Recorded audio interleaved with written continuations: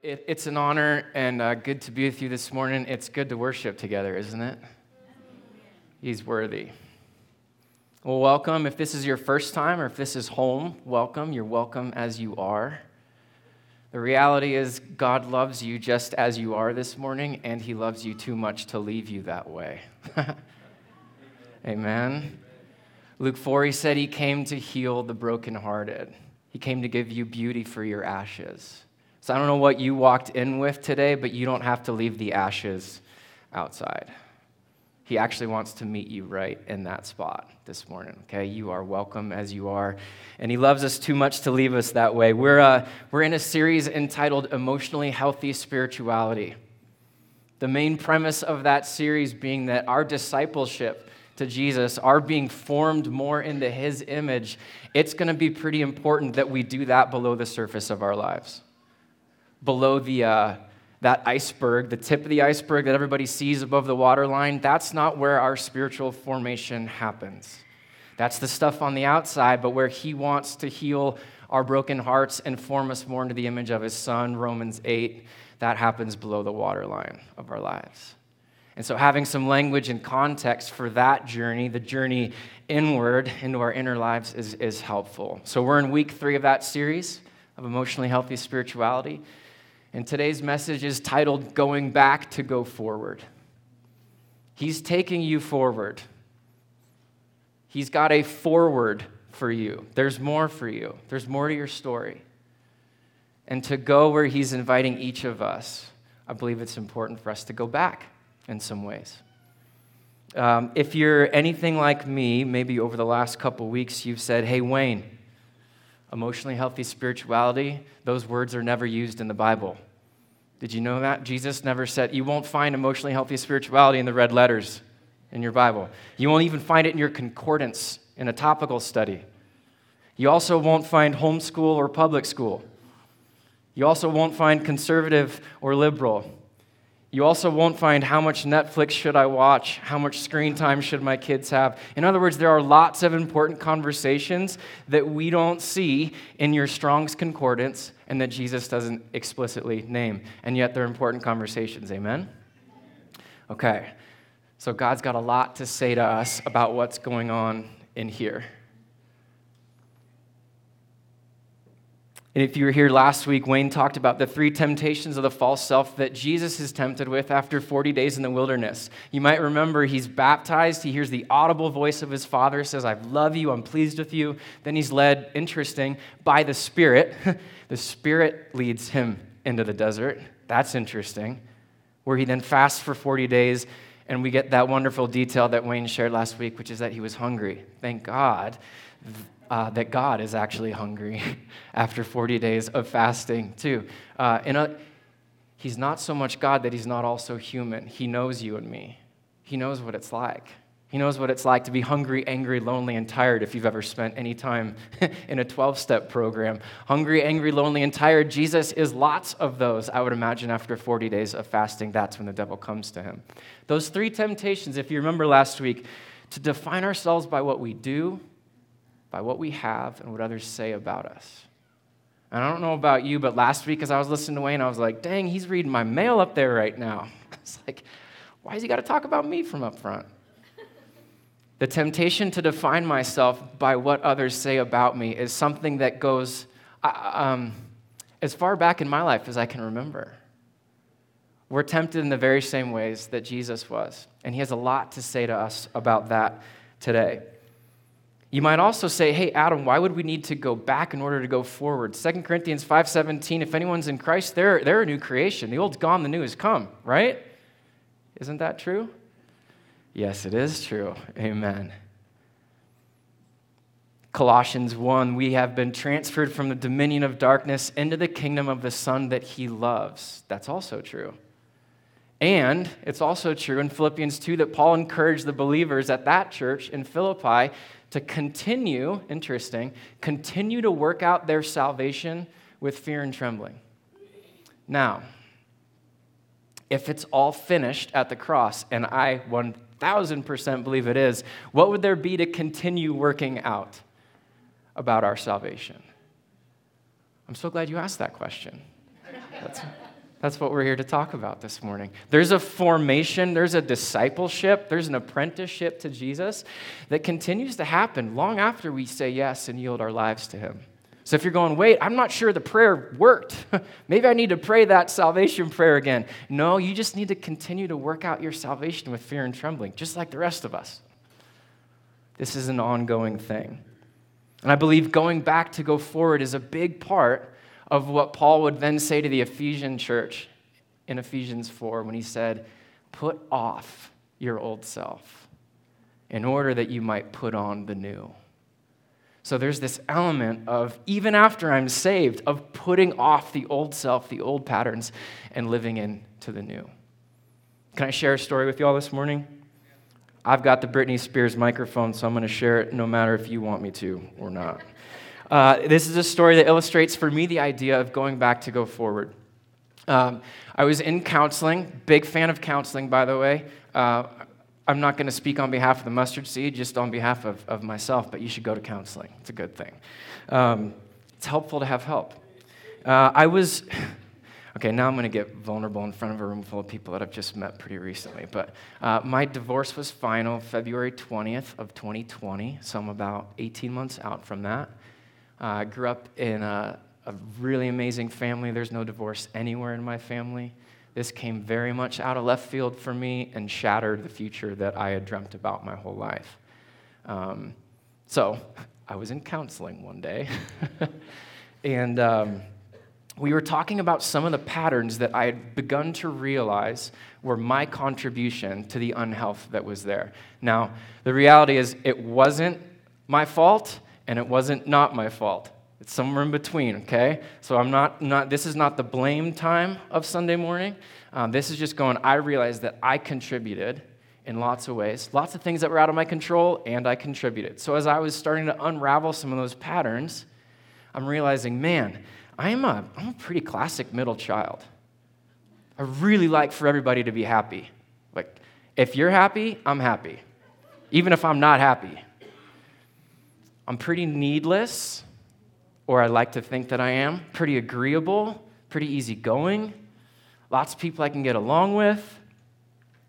That's all good stuff, and I found out in marriage that I could also be fairly passive-aggressive because I wasn't really talking about what was going on in here. I was just trying to keep everybody happy around me.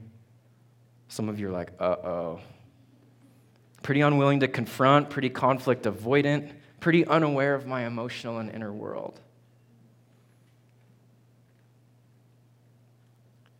And it was as I was talking about some of that my counselor said, what's the earliest time you can think of that you remember feeling that way? What's the earliest time in your life? How old do you feel when you think about that? And all of a sudden, boom, I'm 5 years old. 5 years old, and me and my brother are playing. He's 2 years older than I am, got an older brother and a younger sister. Ryan, he and I are very different. He always knows what he wants, always knows what he thinks. He's a leader, makes him a great pastor. He always has an opinion. Also made him a fairly challenging kid, I think, for my folks to raise, and a fairly challenging older brother to have at times. Well, on this particular day, he and I are playing cops and robbers, or more like he's playing cops and robbers with me. He's got me tied to the tree in the front yard. Some of the moms in the room were like, yeah, I saw that one in my front yard yesterday. He's got me tied to the tree in the front yard with a piece of rope. Don't know where he found that. And now, I don't know where he found the lighter either, but now he's starting to light the rope on fire. And y'all, I'm in this counselor's office, and it's like, boom, I'm seeing this, like, my childhood right in front of me. So he's starting to light the rope on fire. That's precisely when mom comes through the front door, like that sixth sense that moms have of, like, something is not right here. Mom comes through the front door. It's like, grabs Ryan by the ear, drags him, unties me, takes me inside, sets us both down at the kitchen table, and I vividly remember her flipping open the yellow pages. Y'all remember that big book with all the numbers in it? Yeah. Yellow pages, boom, to a dog-eared page.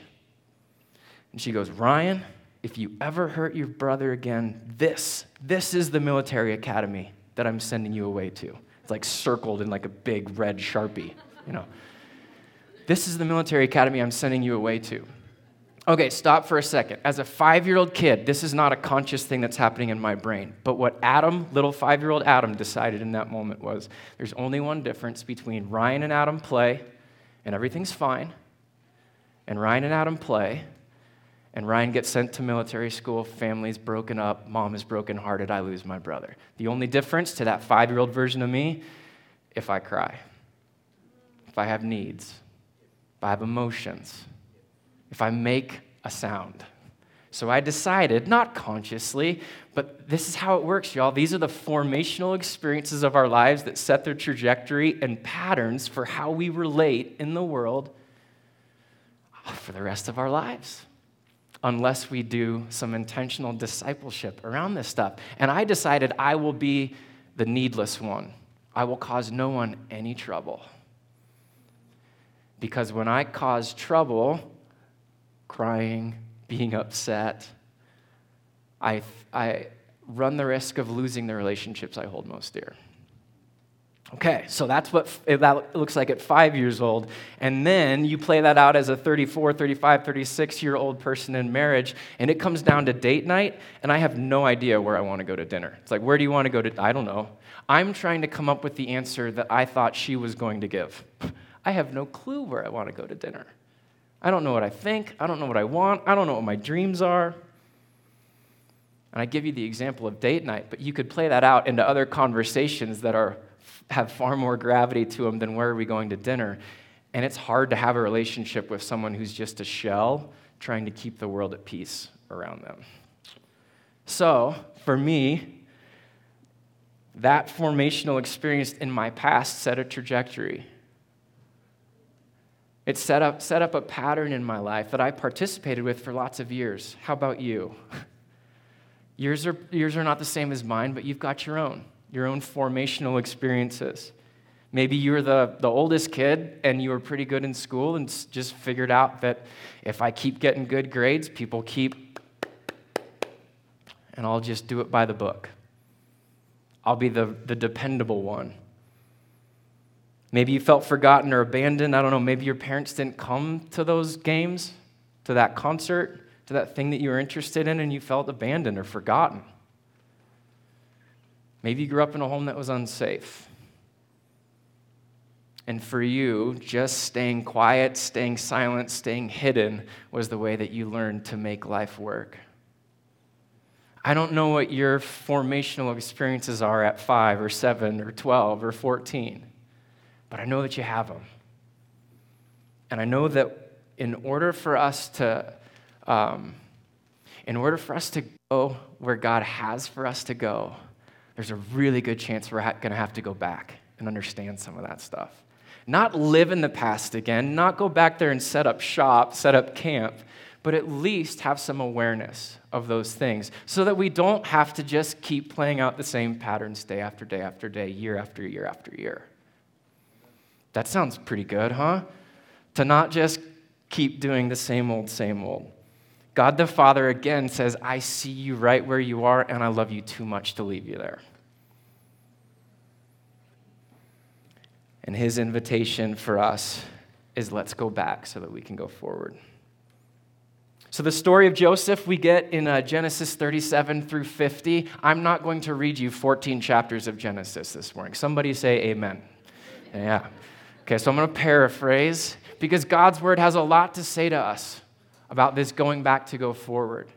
And the story of Joseph is one of those ones that highlights it in a really beautiful way. I'll just catch us up so we have some context together, and then I want to share 3 highlights, and we'll see what God wants to do with those, okay? So Joseph is born to Rachel and to Jacob. He's the youngest of 12 brothers. His brothers hate him. Okay, so we've got some sibling rivalry going on here.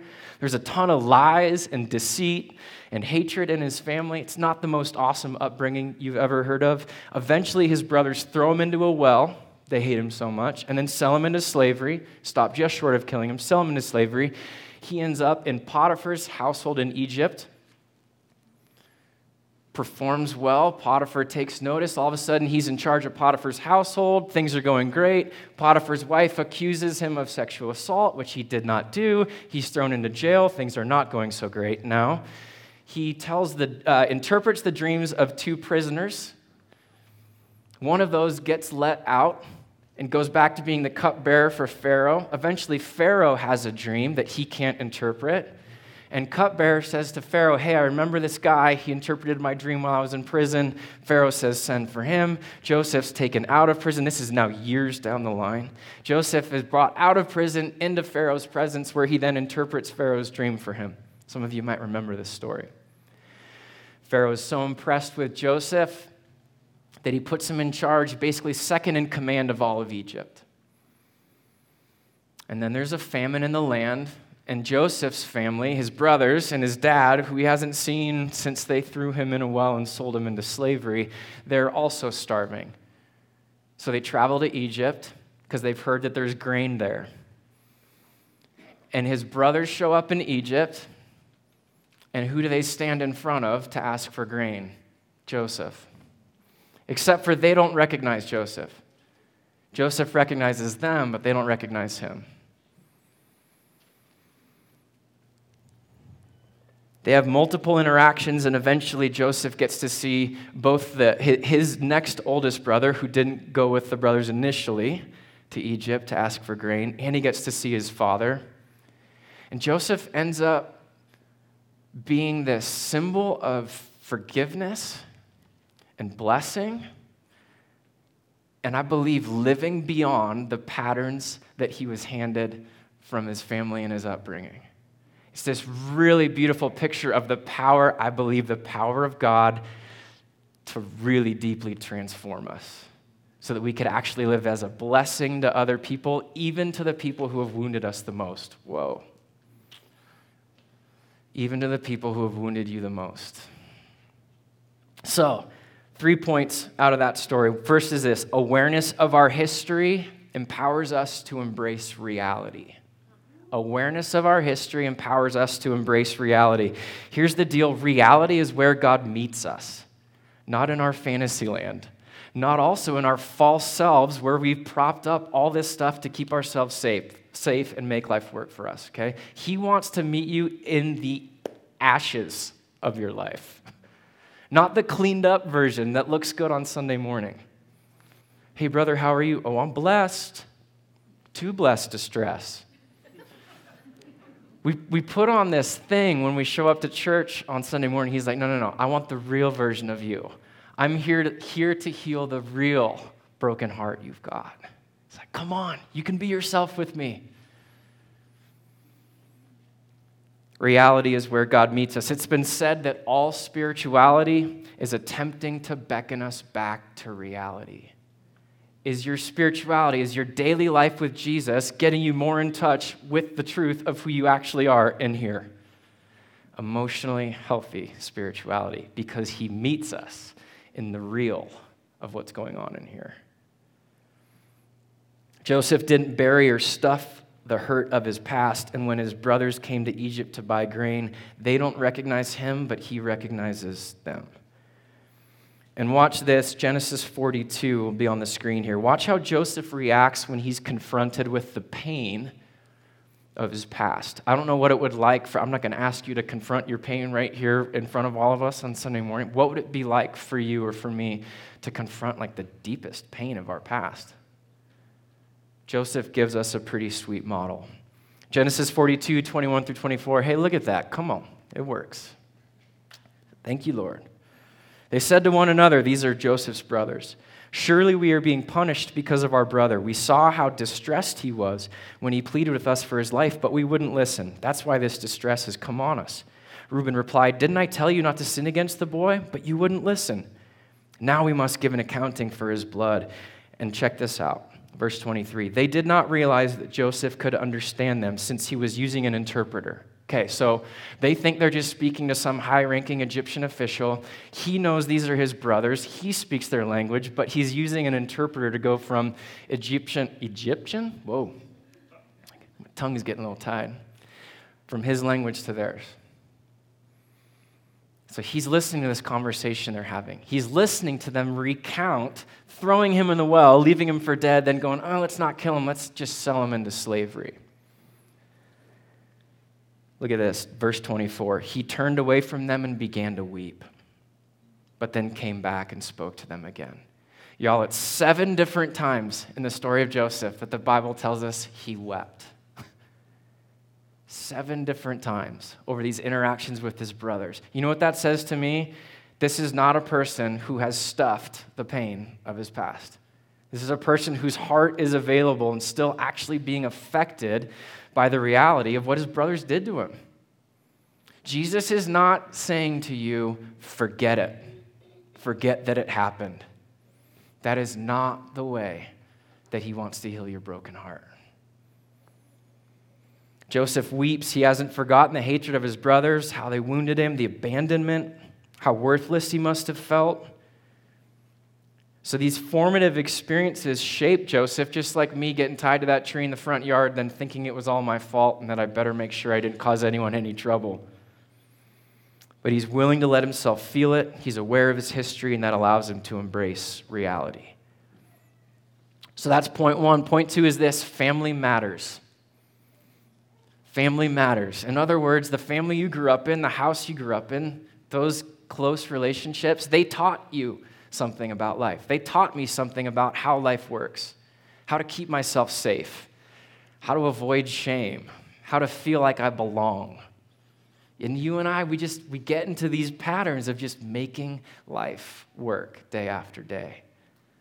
It would be helpful for us then if, again, Romans 8, he's shaping us into the likeness of his son as the firstborn among many brothers and sisters. It would be helpful then to understand what those patterns are so that we can, Ephesians 4, put them off to then put on the new self, to be clothed in the likeness of the Son. So these family commandments that we grow up with, they're different in every family, but see if any of these ring any bells for you. Money is the best and the only security. The more you have of it, the more important you are. Money proves that you've made it in some way. I don't know if that's what your family taught you. I think that's probably out there with lots of our families. Or how about conflict? Conflict is something to be avoided at all costs. Don't get people mad at you. Do whatever it takes to keep people happy. Or if you're going to get in a conflict,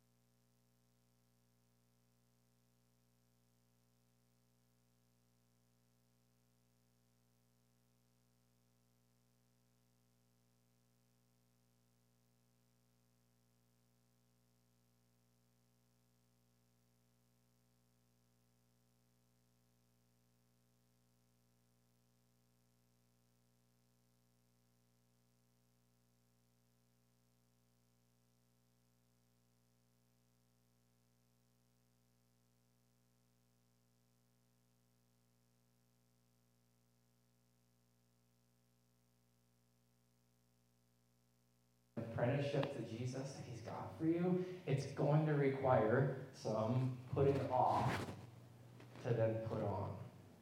And again, not to go back and live in that place, but simply enough to understand and go, whoa, what's gotten me this far, it's not going to take me where I'm going next.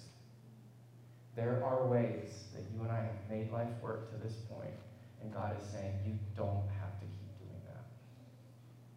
I know that worked for you as a 5-year-old kid. That helped keep you alive. It doesn't have to be what turns you into a 40-year-old man next year. You can do something different. You don't have to keep doing those same patterns. Okay. The third point is this: exploration enables transformation. Exploration enables transformation. Another way to say that is honest reflection enables a different future. Honest reflection enables a different future.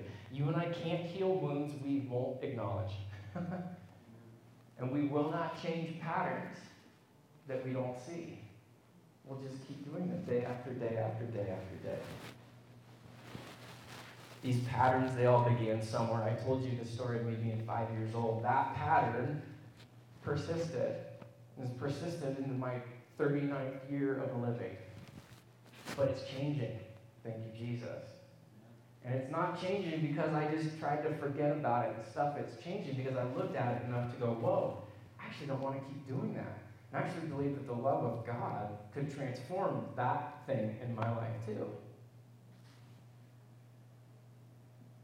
And it's helpful to explore the origins of these patterns by spending time with the counsel of the Holy Spirit and the company of trusted others, allowing Him to highlight the formational experiences that set some of these patterns up. I totally skipped Genesis 45. We're just going to go ahead and skip it and go to 50. Listen to how Joseph, after his fathers died, sums up this whole thing, basically his entire story to this point. Genesis 50:15. When Joseph's brothers saw that their father was dead, they said, "It may be that Joseph will hate us and pay us back for all the evil that we did to him." They're still thinking he's ready to get revenge. They know what they did to him, and they're still waiting for the other shoe to drop. 16. So they sent a message to Joseph saying, "Your father gave this command before he died. Say to Joseph, please forgive the transgression of your brothers and their sin, because they did evil to you. And now please forgive the transgression of the servants of the God of your father." Joseph wept when they spoke to him. He's still feeling it. Verse 18. His brothers also came and fell down before him and said, "Behold, we are your servants." But Joseph said to them, "Do not fear, for am I in the place of God? As for you," listen to this, "as for you, you meant this for evil, but God meant it for good, to bring it about that many people should be kept alive as they are today. So do not fear, I will provide for you and your little ones." Then he comforted them and spoke kindly to them. Did you catch that?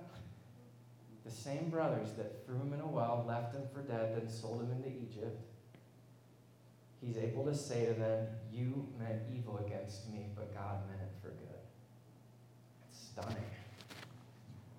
It's stunning. In the presence of the people that had hurt him the most, he's able to see beyond that history to the purposes of God in the midst of it, to bring about something that none of them could have imagined. And he's able to walk in forgiveness and trust and blessing, even towards the people that wounded him the most.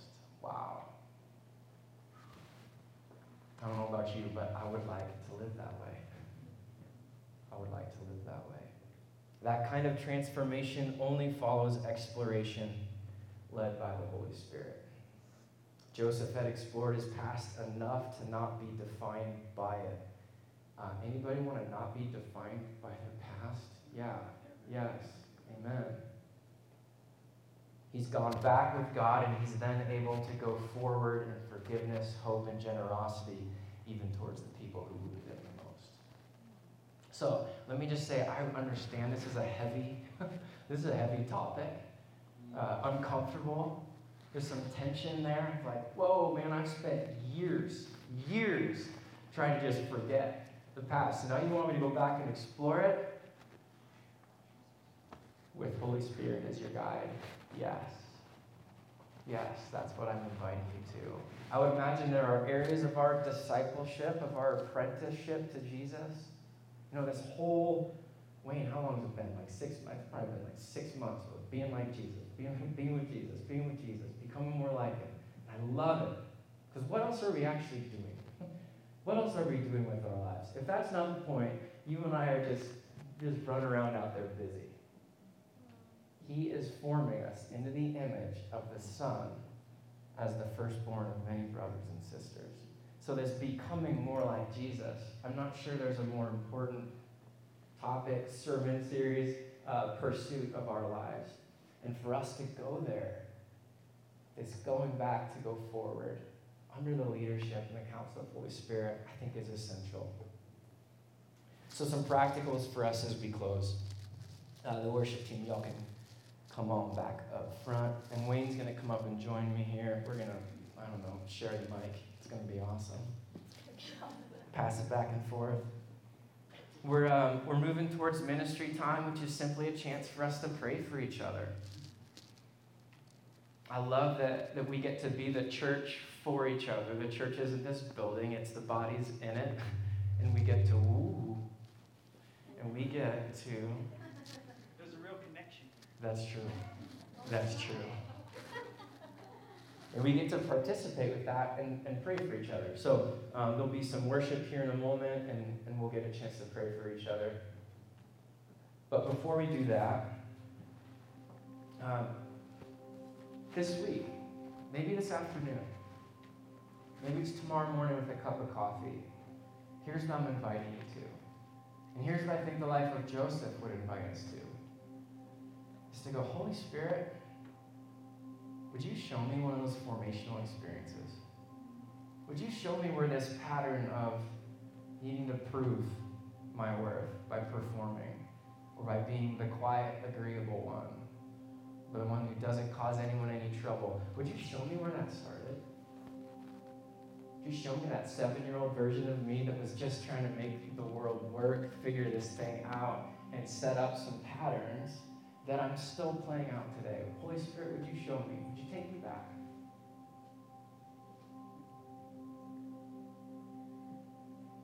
Maybe it's the pattern that it's too risky to let anyone in, so I'll just stay busy.